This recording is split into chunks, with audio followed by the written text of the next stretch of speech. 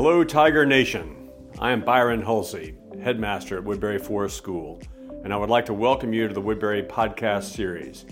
This podcast consists of informal yet substantive conversations with alumni, faculty, staff, and students.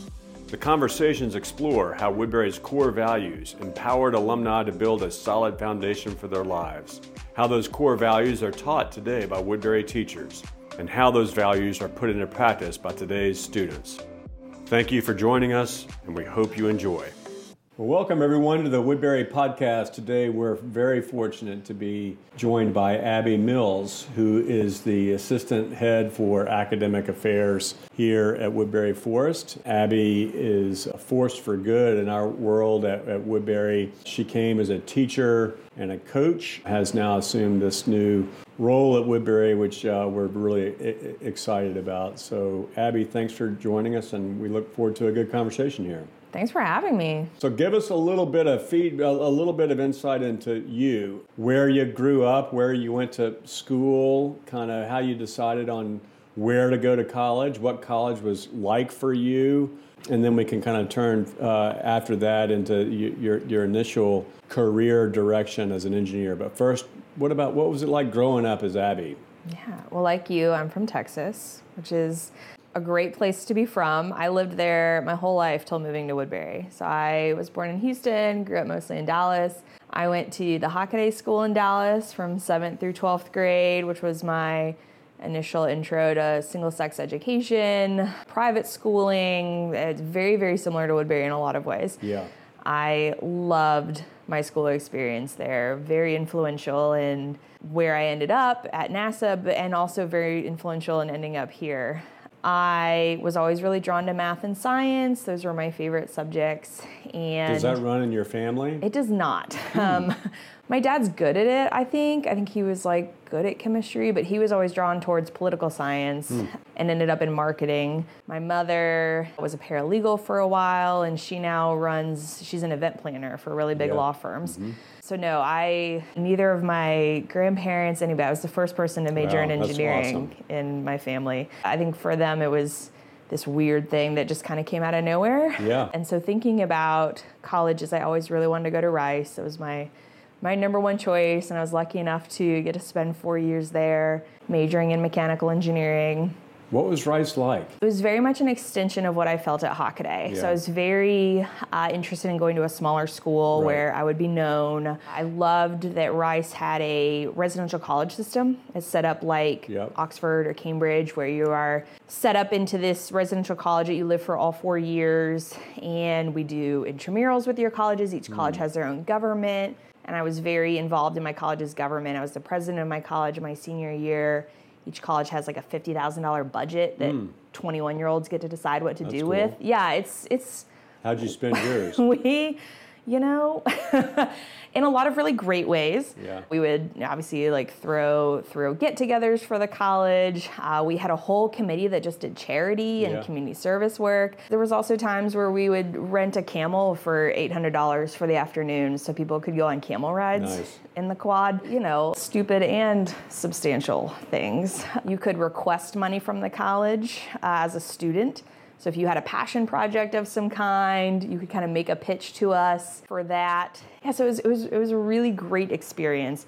I really enjoyed, particularly when I was president, every Monday, me and the other 8 college presidents would meet with the dean of students at Rice to discuss campus-wide issues. And that was definitely my first foray into school administration. Mm-hmm. And it was really interesting to hear from this really big wig person about why we couldn't do certain things, or the things that they would ask our opinions of.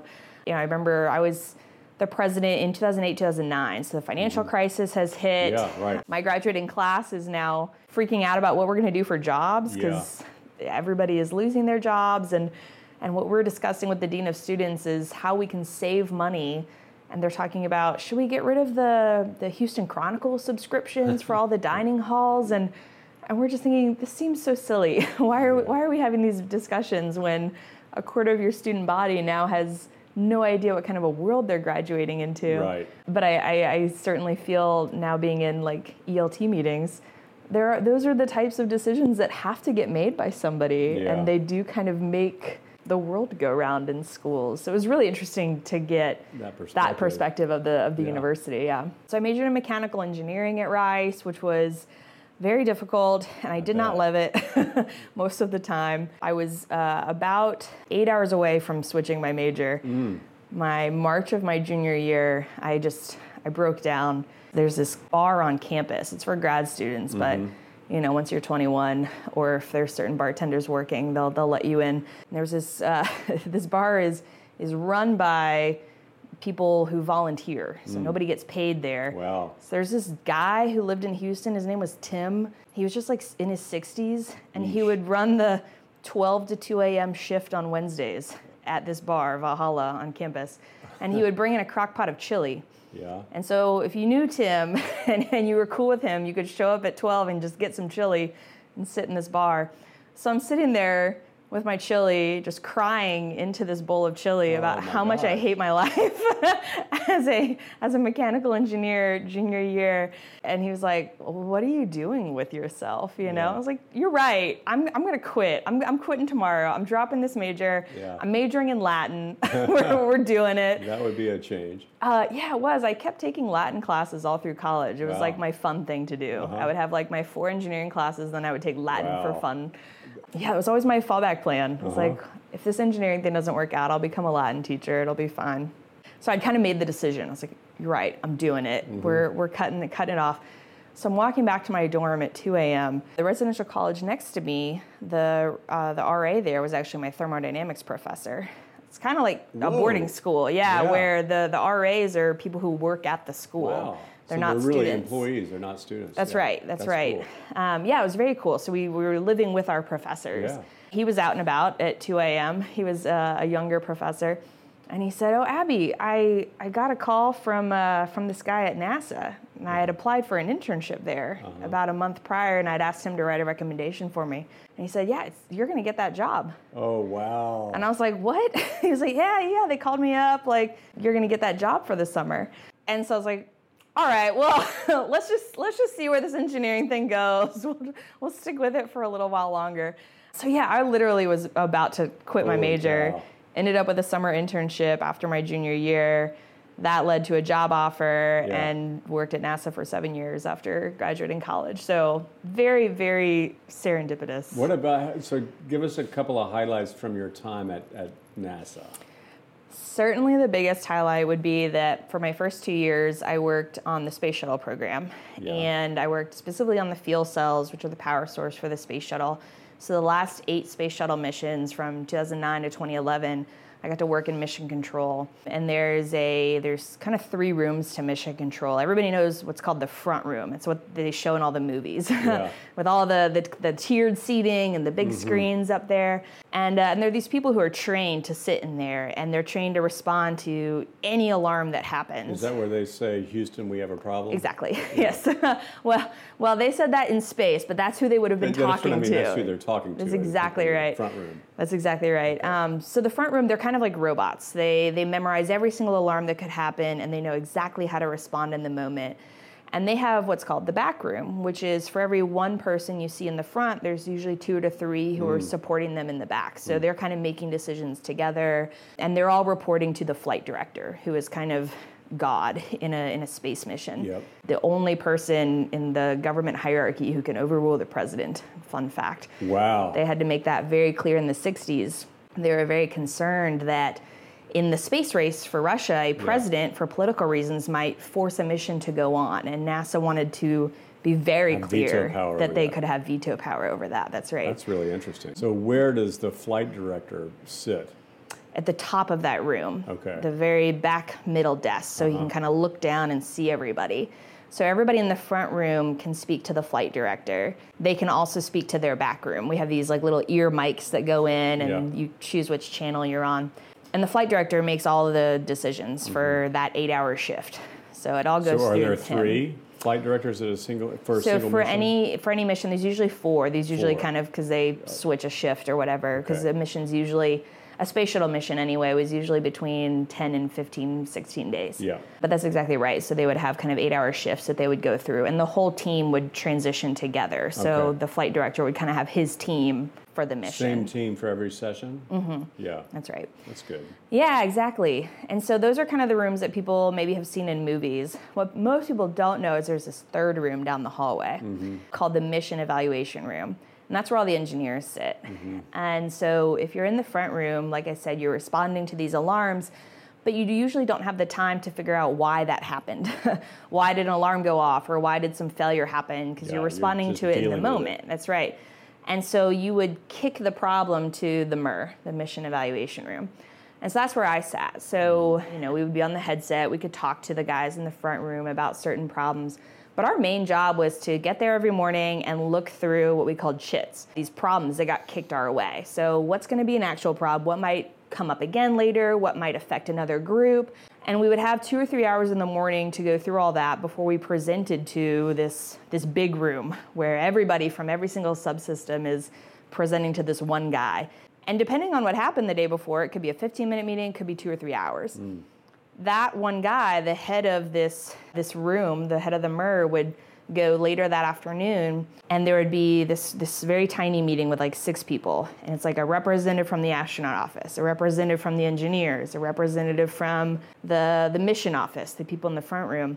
And there would sometimes be conflicts, right? What the astronaut office might want, because they want their crew to get 8 hours of sleep every night, might be different from what the mission needs or what the engineering can support. Hey, I know you want to be up there for 4 more days, but we only have enough juice to be up there for 3 more. And so they would make these really big decisions every single day. So it was kind of my job to distill these problems, explain it to this person so that they had the information to go forward. Wow. Yeah. And so that was a 2-year stint for you. That's right, yeah. That's what I did for my first couple years, was really supported that. So every day I would during a mission, I would sit on console. It would be me and this representative from Boeing, because they built the space shuttle. And yeah, we would just kind of go through all the data for the day. We'd log our notebooks. We'd go through any issues. I would present the NASA perspective of what might be an issue. The biggest, most scariest thing that happened, I was 23. It was probably like my 4th or 5th mission. And we're prepping for launch. So space shuttle launch, I would get there about 6 hours before the launch, because we have to turn the fuel cells on. Right. We'd turn them on, we would ramp them up, we would test them, we'd make sure they're all kind of good to go for launch. I get there and we start going through our activation protocol. And at this point, Kennedy Space Center is kind of calling most of the shots. They're the ones who launched the space shuttle. So I'm in communication with them on my headset. We get this weird reading on our computer screen. This voltage pops up. And I'm like, hey, have you guys seen this? They're like, yeah, not quite sure what that is. It doesn't look good. And I say, yeah, I agree. Well, let's keep going and let's see if it kind of evens itself out. So we continue the activation, and sure enough, this voltage is still really high. And what that means is there's kind of 2 potential issues. One is that there is a hole in this membrane in the fuel cell, and hydrogen and oxygen are mixing in an uncontrolled manner. Good. That's a bomb, right? when you mix hydrogen and oxygen. Flammable. Yeah, very flammable. And when we start turning it up to a higher power load, it could explode. Yeah. Which is not what you want. Right. Or it means that there is literally like a piece of crud, like water, dirt, something that is shorting out between these two, and it's picking up this voltage. So it could also mean that when I turn the power up, it's going to melt that thing and everything's going to be fine. One of those 2 options, like it's either going to blow up or nothing is wrong. Wow. So here we are, we're now 3 hours before launch. That's not good. And the way that, space shuttle launches work is there's this massive timeline that starts 72 hours before launch. Everything has to happen at a specific moment. They're not going to fill the massive external tank until the fuel cells are ready to go. If we're not going to go anywhere, they're not going to waste all this hydrogen and oxygen. And so we have about 45 minutes to decide, can we launch tomorrow, right? Because we have to tell them, yes, fuel cells are good, we're ready to go. And so it's like a Sunday night at 10 p.m. I'm calling this guy in Connecticut at the place where they build these fuel cells and they test them in between flights, and I'm getting him out of his bed and I'm like, walk me through this. I'm sending you screenshots of the data. What do you think is happening? Here's our thoughts. And he's like, I really think it's crud. I think you're going to be okay. Oh my gosh. And I'm like, so we have to sign because we're going to ramp this thing up. We're going to test it, and it's going to blow up or it's going to be fine. So they're giving me this sheet of paper that says, to the best of my engineering knowledge, this is not going to break the space shuttle. and me at 23, I'm like, yeah, I'm going to sign the NASA line for this. Oh my God. The Boeing guy next to me is signing the line. The guys at KSC are having to do the same thing. So there's all this paperwork of like exactly who to blame if this goes haywire. Because if this thing blows up, it's taking out a good chunk of the space shuttle. This thing's out for months now. Like there's a lot on the line. Gosh. It was fine. We ramped it up. It was just watched it for a couple minutes. It was crud. It melted. It went away. And literally with like 4 or 5 minutes to go, like we're like, it worked. Go, go, go. And they're like rushing tankers out there to fill the things. Wow. Yeah, because the space shuttle has like a 5-minute launch window. So everything has to happen exactly within a minute or so of what it should, so you can actually launch the next day. That was exciting. So fast forwarding now to Woodberry. Woodberry must have seemed like a walk in the park compared to that. I mean, I know a lot of us who've worked at Woodberry said it can be stressful at Woodberry, but my goodness, this seems calm and copacetic. I do think there is some benefit to having had a very weird job previous to here. Because I agree, there's tons of times where Woodberry is stressful, mostly because it's a lot of 24/7, but I'd kind of already done that at NASA too, right? Sure. I'd already like sat in mission control at 2 a.m. by myself. So that wasn't even super weird to me. And yeah, I do think like there's never, thankfully, and knock on wood, but there's never been a time here where I've literally had to decide, am I going to blow up a $250 million piece of equipment? I've started a fire in my lab that ruined like $100,000 of equipment at NASA. Like I've never had that issue here. So all of that has been really nice. And it is nice to have a little perspective that the work we do here is so important, but like, is it that important if a boy did his math homework? Maybe not, you know? So I think that was certainly very helpful for switching careers to have maybe a very different perspective. Why was it that a place like Woodberry appealed to you, given where you were in your life and in your career? Yeah, so after 7 years at NASA, which I enjoyed very much, I really enjoyed my coworkers, I really enjoyed the mission. And I think that's honestly what is most similar to NASA about Woodberry, is the mission, right? I loved that I was working with people who, none of us were working for profit. We weren't trying to make money for NASA. It was this pure goal of exploring and learning and doing science and technology and pushing things a little bit further.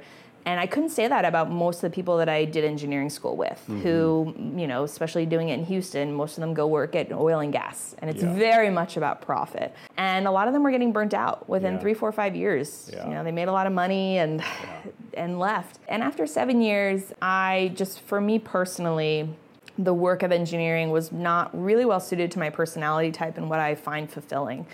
So there were days where I might not talk to a single person. I'm just sitting at a computer doing 3D models all day.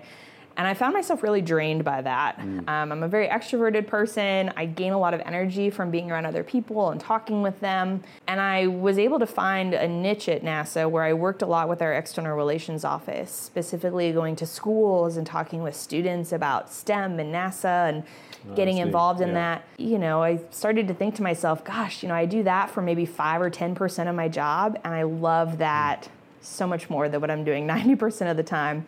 It got to the point where thinking about pros and cons of staying and leaving, and the biggest reason to stay at NASA was because it was safe. I knew what the next 30 years of my life would look like.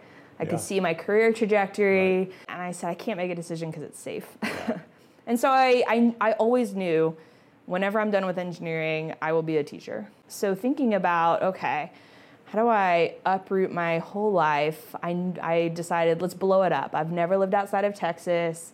I haven't been out of Houston in a long time. And I knew if I stayed in Houston, I had enough friends who were teachers. I knew I'm going to make a lot less money. I'm going to have to move out of my apartment. I'm going to be working at nights now. I'm going to have, grading, and I didn't want to judge the career shift by how it changed my life in Houston. Your lifestyle, right, in Houston. That's right.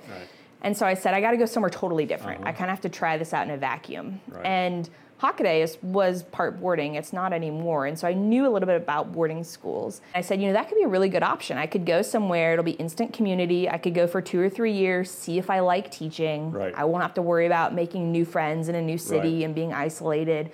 And then I'll come back to Texas, and then I'll teach at Hockaday, and everything will be great. And so I went up to Tabs, and I interviewed with like 14 different boarding schools in one day, Woodberry being one of them. There were definitely a lot of things that appealed to me. The single-sex nature of it. I think, like I said, the purity of the mission. I loved that it was all boarding. Mm-hmm. I loved that all the teachers were here on campus. Mm-hmm. And so thinking about what I wanted and what I was trying to figure out, is teaching going to be a career for me for the next while? This was just such a lovely place to do that in. It had those things that I wanted, that instant community. It had the connection to my previous schooling experience with the single-sex nature that I knew about. And y'all were willing to let me coach football, which was wild. So I was like, this sounds like a great place. We'll get to that in just a second.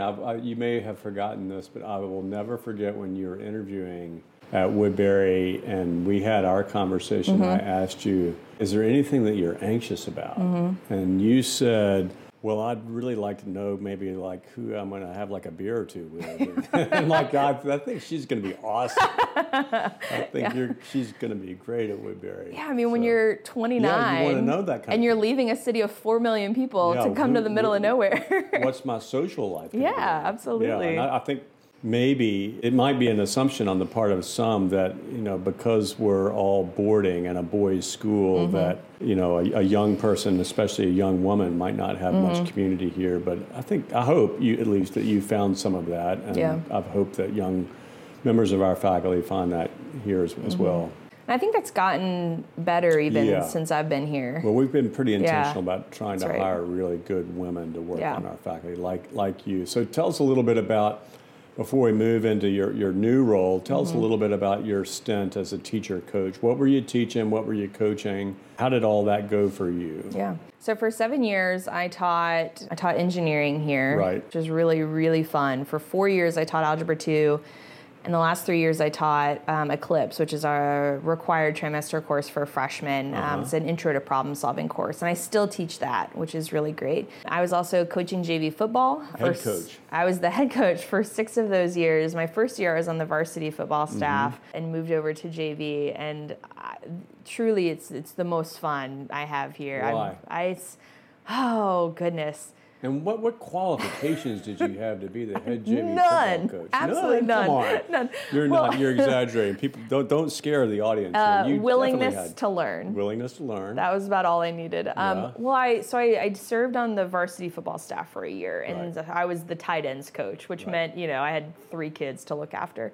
Granted, all 3 of them played D1 football, so it was a pretty high-powered group. It was all me. It was all me. But that enabled me to learn the offensive playbook. It enabled me to observe. Brian Stevenson was the offensive coordinator at the time, I learned a ton from just watching him during games, how he would interact with the kids when they made mistakes, how he would correct things, the types of, I kept his frequency charts during the game, so it taught me a lot about what are some of the things that he's looking for when thinking about what play to call next.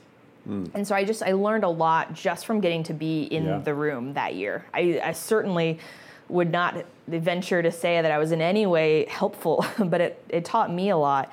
And so then the next year, when they decided, I think that my first year, the Bengal and JV were still kind of all in one big group. Yeah, but they separated them out. And they decided to separate and make 3 distinct teams.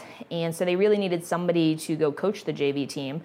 And I was kind of the low man on the totem pole on the varsity staff who also knew the offense and could go do that on JV. And so I was kind of the offensive coordinator as well as head coach. And Matt Blunden was my assistant. Uh-huh. Inexplicably, we had this NFL quarterback who's doing the defense. Awesome. and here I am on the other side after a year of coaching doing the offense. But we had a lot of fun. It was like 45 kids and me and Matt Blunden. And that's awesome. I kept doing that for 6 years. Might have reminded you in some ways about a NASA mission. The responsiveness during a game to respond to problems or see different tendencies. And that's really interesting. I do think that was the thing that took me the longest to get used to and get good at as a coach was play calling, right? where, you've called a play and you're immediately having to think about 2 or 3 options for the next play based on, okay, did we get 2 yards on that one? Did we get 7 yards? Right. Is it third down now? Is it first down? Yeah. And trying to figure out, how do I prep myself with a big spreadsheet in front of me during a game? How do I lay it out where I kind of know where my options are right away? Yeah. How am I communicating with the boys what the play is during the game? Right. And I think certainly as an engineer, a lot of people think about engineers as like quiet people who are sitting by themselves all the time, but communication is so important. Right. It has to be so precise too. Yeah. And learning how to say I don't know is the biggest thing you can do as an engineer. You never want to BS something when you could blow up a fuel cell on a space shuttle. And so I think that was also really helpful with me with football, was simply being comfortable saying, I have no idea how to do this, and going to talk with other coaches. And I would show Brian Stevenson some of our film. Hey, what would you say to the boys on this play? How should I coach them up better? Yeah. I really loved it. It was such a different way to use my brain at the end of the teaching day. Yeah. And I loved JV. Like they offered that I could come back up to varsity kind of after I did that year of helping out. But I loved that, that JV football is really kind of the last time that mostly just sophomores are on a team together. Mm-hmm. They were playing for each other more than anything else. Half of them know they're never going to play football again. Right. They're not going to do varsity. The other half are really trying to make it on varsity, but they're all in it combo, together. Yeah. The boys here do really great things when they're doing it for each other. Yeah. And it was just fun to kind of get to be a shepherd through that. I got a whole new group every single year. Yeah. So every single year was a very different vibe. Yeah, I had to start from scratch every year. But that was also kind of nice that there was an expectation that I could, as a coach, kind of wipe a slate clean, right? That I could learn lessons and I could come back the next year and apply things and start over. Yeah. So one more question about your teaching, and then we'll move to your new role. We didn't have engineering. That's right. Before you came. So for 1 year. We did. You're right with Eric Bourne, I guess. Yep, that's right. Doing that. But you really kind of anchored it and rooted it here. What have been your goals with the engineering program at Woodberry? That's a great question.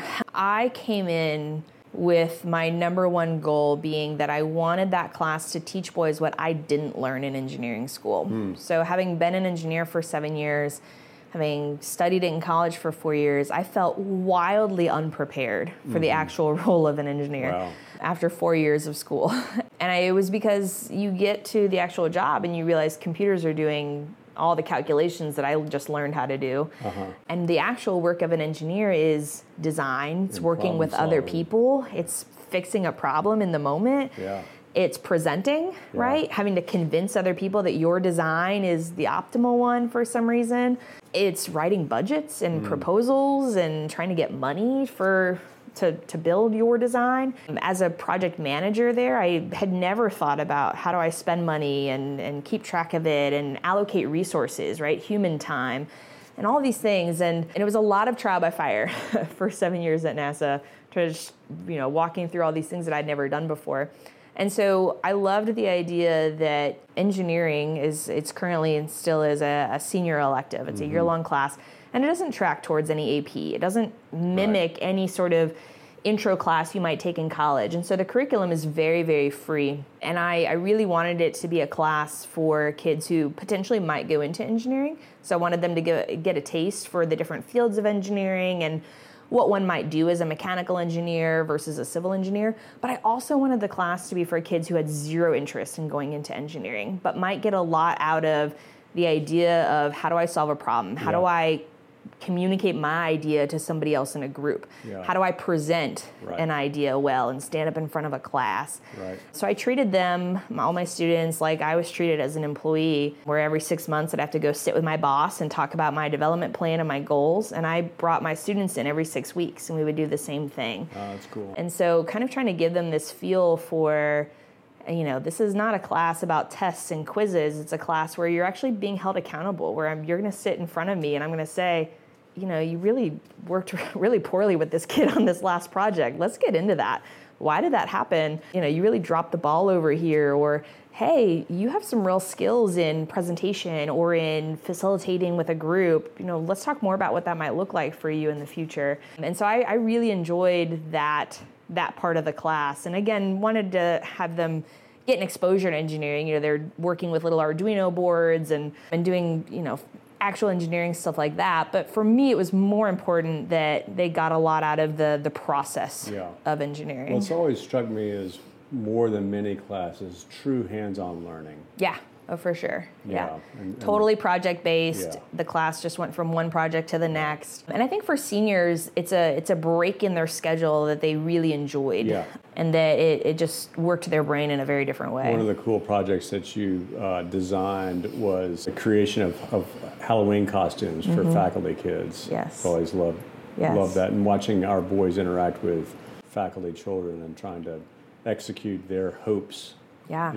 The kids' hopes for what their costume might look like. Yeah, that project is all about customer relations. Real world opportunity there. Yeah, and that's what you don't think about when you're going to be an engineer. You never think you're going to have customers, quote unquote. And I explained to them in the first day of that project, do you think anybody just gets to build a bridge that they want to build, right? Yeah. No, you have a customer, you have somebody that you're designing for. And I think got to be responsive. 4 and 5-year-olds are the toughest customers you can have. Yeah. They have a very clear idea of what they want. And they don't know how to communicate it, which is very true of adult customers too, right? And so how do we talk about eliciting requirements, that you physically have to draw them out of somebody, right? Yeah. They have the idea in their head. What questions do I ask to get those ideas out? All right, I got one more question. I'm sorry I have all these questions, Abbie, but one more question about teaching, and then quickly we'll move into your new role. Mm-hmm. We've talked a little bit about women on the Woodberry faculty.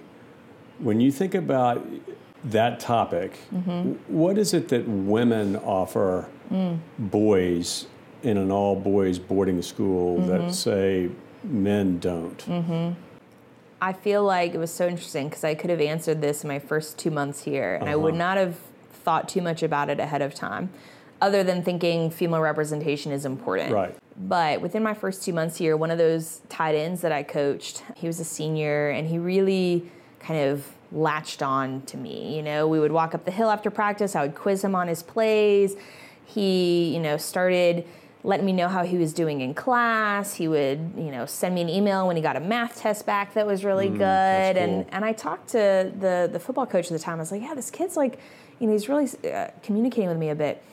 And he said, he's really close with his mom. And his mom got sick, and he was away at boarding school.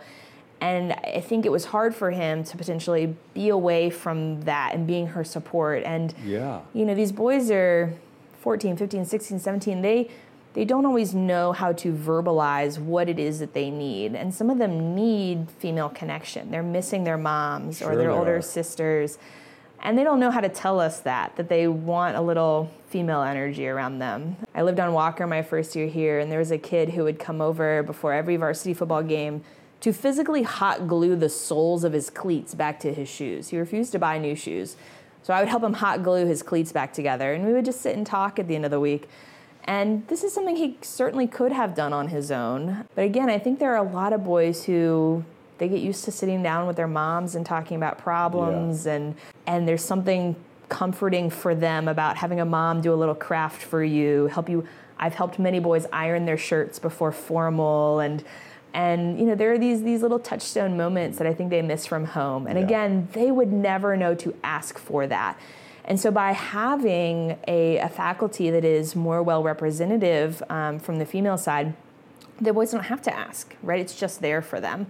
And they can gravitate towards it when they need it. Just like, it's important for us to have faculty of color and to have young men and to have old men, because you never quite know what mentorship is it that a boy is looking for. Yeah, if you want all the boys to be known, challenged, and loved, you have to have a wide-ranging faculty to make that happen. That's right. Period. That's right. Your new role. Tell us a little bit about that and what you're excited about, what you're maybe a little bit anxious about. Sure.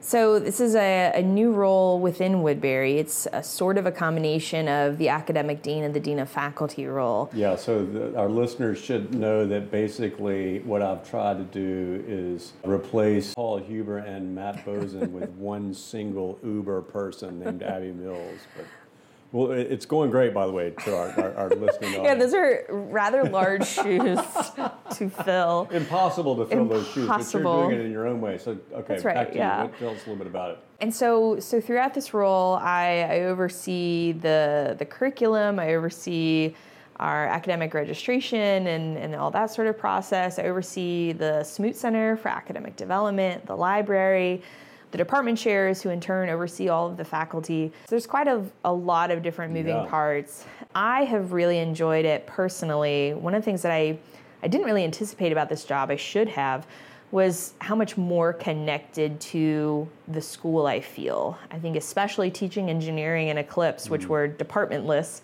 I didn't even have a department chair. I didn't have colleagues. On your own, I was just up on my own, doing my own thing on the third floor of Keenan, which, was lovely in many respects. But I've loved that I now know a lot more about what the history department is doing. And I know more about the English department's philosophy on grading and what an English graduate should look like here. I'm really enjoying having more conversations with my colleagues about what they're doing in the classroom. I'm talking to a lot more kids about their academics and, what do you want to get out of school here? What classes do you want to take? Yeah. Interacting with parents a lot more, which, is something that I've definitely had to lean into, learn a little bit. One of the weird things about boarding school that I would not have anticipated before coming here is just how little contact as a teacher that's right. you have with parents. As an advisor, I had a ton, but as a teacher, day to day, you're not really getting to talk to your Algebra 2 students' parents. But in this new role, there's a lot more parent interaction. And so it is interesting to hear their fears, their concerns. Right. The academic landscape for graduating high school seniors is very different than when I was a senior 20 years ago. And so hearing about, what it is that's on their minds and how we either want to respond to it, given our own philosophy and what we think is best for raising boys. It can sometimes be at odds with what the parents want. Right. And that's a whole new world that I really never had to deal with as a teacher. Yeah. So I'm enjoying learning more about that. So it's just been really great, I think, for me to kind of get out of my little hole and just see more of the school. That's neat. Give us one thing that you're excited about bringing to the role. I think I'm excited about bringing a problem-solving, systematic type nature. I mean, that's your engineering. It is. It is. I'm always thinking about, is there a process we can put in place here that will make things simpler, or allow people to know what's going on a little bit better. Whether it's a communication process, thinking a lot about how do I communicate with the faculty and make sure they know what's going on. Is there a process that I can put in place for the department chairs to better communicate with their faculty members? And I think, I feel really, really grateful to be at a school that thinks a lot about having the right people in the room. Looking at the leadership last year was a lot of humanities folks. That's right. And, one of the great things about having somebody with a science background is that we're just going to approach things differently, which is excellent. At NASA, we suffered from not having people who had studied any other type of way in the room. And we would get our diversity from pulling from different engineering schools, right? A kid trained at UT is going to be different than a kid trained at Rice. But we're still trained in engineering, and so we're lucky at a school you have people trained in so many different fields, which is excellent. And I'm really excited about kind of bringing that aspect of what I'm doing. I hope it's been somewhat successful so far in some of the things. So far, it's lots of fun. Lots more to come, I'm sure. But the systems thinking is exciting to me as well, and it's been fun so far. Well, Abbie, thanks for being on the show. I thought we might end with a couple of rapid fire questions. Are you willing to play ball here? I'm ready. What's your favorite meal in the dining hall? Chicken curry with the naan bread, hands down. Favorite meal in the fir tree? Bacon, egg, and cheese bagel. Growing up as a young person, maybe all the way through Rice and maybe even at NASA, but who's been your favorite teacher, the mentor, the person who you've modeled yourself after as much as anyone else? Certainly two in high school. My advisor, Mr. Patrizzi, he was my chemistry teacher, and he certainly emulates what I would like to be as a teacher as far as like how I want the boys to feel around me. He created this lovely vibe for his advisory. We could go into his office at any hour of the day and just take a nap. And he had all these we bought these floor poofs, and he would turn off the lights, and he would kind of go into his classroom and tell his class to be quiet because one of his advisees needed a nap. Mr. Awesome. Patrizzi. And the other one was Mr. Gans. He was my biology teacher, and he was really instrumental to me. I was the senior class president of my high school, and he was our form sponsor. So he was kind of the teacher that I interacted with the most. We stayed in touch after high school, and again, thinking about how I really did not want to do engineering and get through it. And he was one of the ones I would literally come home over breaks and like cry to. Unload on him. Yeah, and it was so helpful to have this adult who knew me when I was one of the best and brightest in high school, and now I'm this scrub in college, and to have somebody say, "It is hard. You're fine. You're gonna do great." It was so anchoring for me, and I still think about that a lot with the boys and being teachers, right? I don't remember really. I had both of them as teachers. I don't really remember the lessons in class. The content. I do not. Yeah. I know very little chemistry and biology to this day, but I remember how they made me feel, how they made me feel supported and loved and cared for. Yeah. Like I said, that just really, it buoyed me all the way through college, and I'm crying thinking about it. That's awesome. Unbelievable. I love hearing those stories. Do you have a funny memory that you want to share about Woodberry? When you live on dorm for 7 years, you see some stuff. And hear some stuff. So to that, this is podcast shareable, but to that idea, my first couple months here, I lived on Walker my first year, and it was the old Walker, and so my kitchen opened up right into B dorm. Yeah. There's the big stairwell up to C dorm still, and just kids everywhere at all times. Hardly any privacy. No privacy. Yeah. I loved it. It was like trial by fire. I was all in, was thrown into it. And I remember a few months in, one of the kids asking me, "So what's the biggest thing you didn't expect, coming from NASA to work at this all-boys school?" And I thought for a second, I said, I didn't realize how many times I would have to say the phrase, "Please put pants on." and they laughed, and they're like, "Yeah, that's the number of times boys try to check in their boxes, go put pants on, please, put pants on." When you imagine having this Robin Williams teaching moment, right? And that's what I'm gonna go do. And what you end up doing a lot of time is put pants on. The reality was a lot less than. That's right. That's right. Oh, that's awesome. Well, Abbie, thanks so much. This has been awesome. A lot of fun. Yeah, thanks for having me. And thanks to you for all you do for Woodberry. I appreciate it. Thank you. Go Tigers. Thank you for joining us for this episode of the Woodberry Podcast. We hope you found our discussion insightful and engaging. And if you enjoyed today's episode, please consider subscribing, rating, or leaving a review on your favorite podcast platform. Stay tuned for more conversations in the future, and remember, the conversation doesn't have to end here. Connect with us on Woodberry Forest School social media, reach out with your questions or comments, and let's keep the dialogue going. Until next time, take care and go Tigers!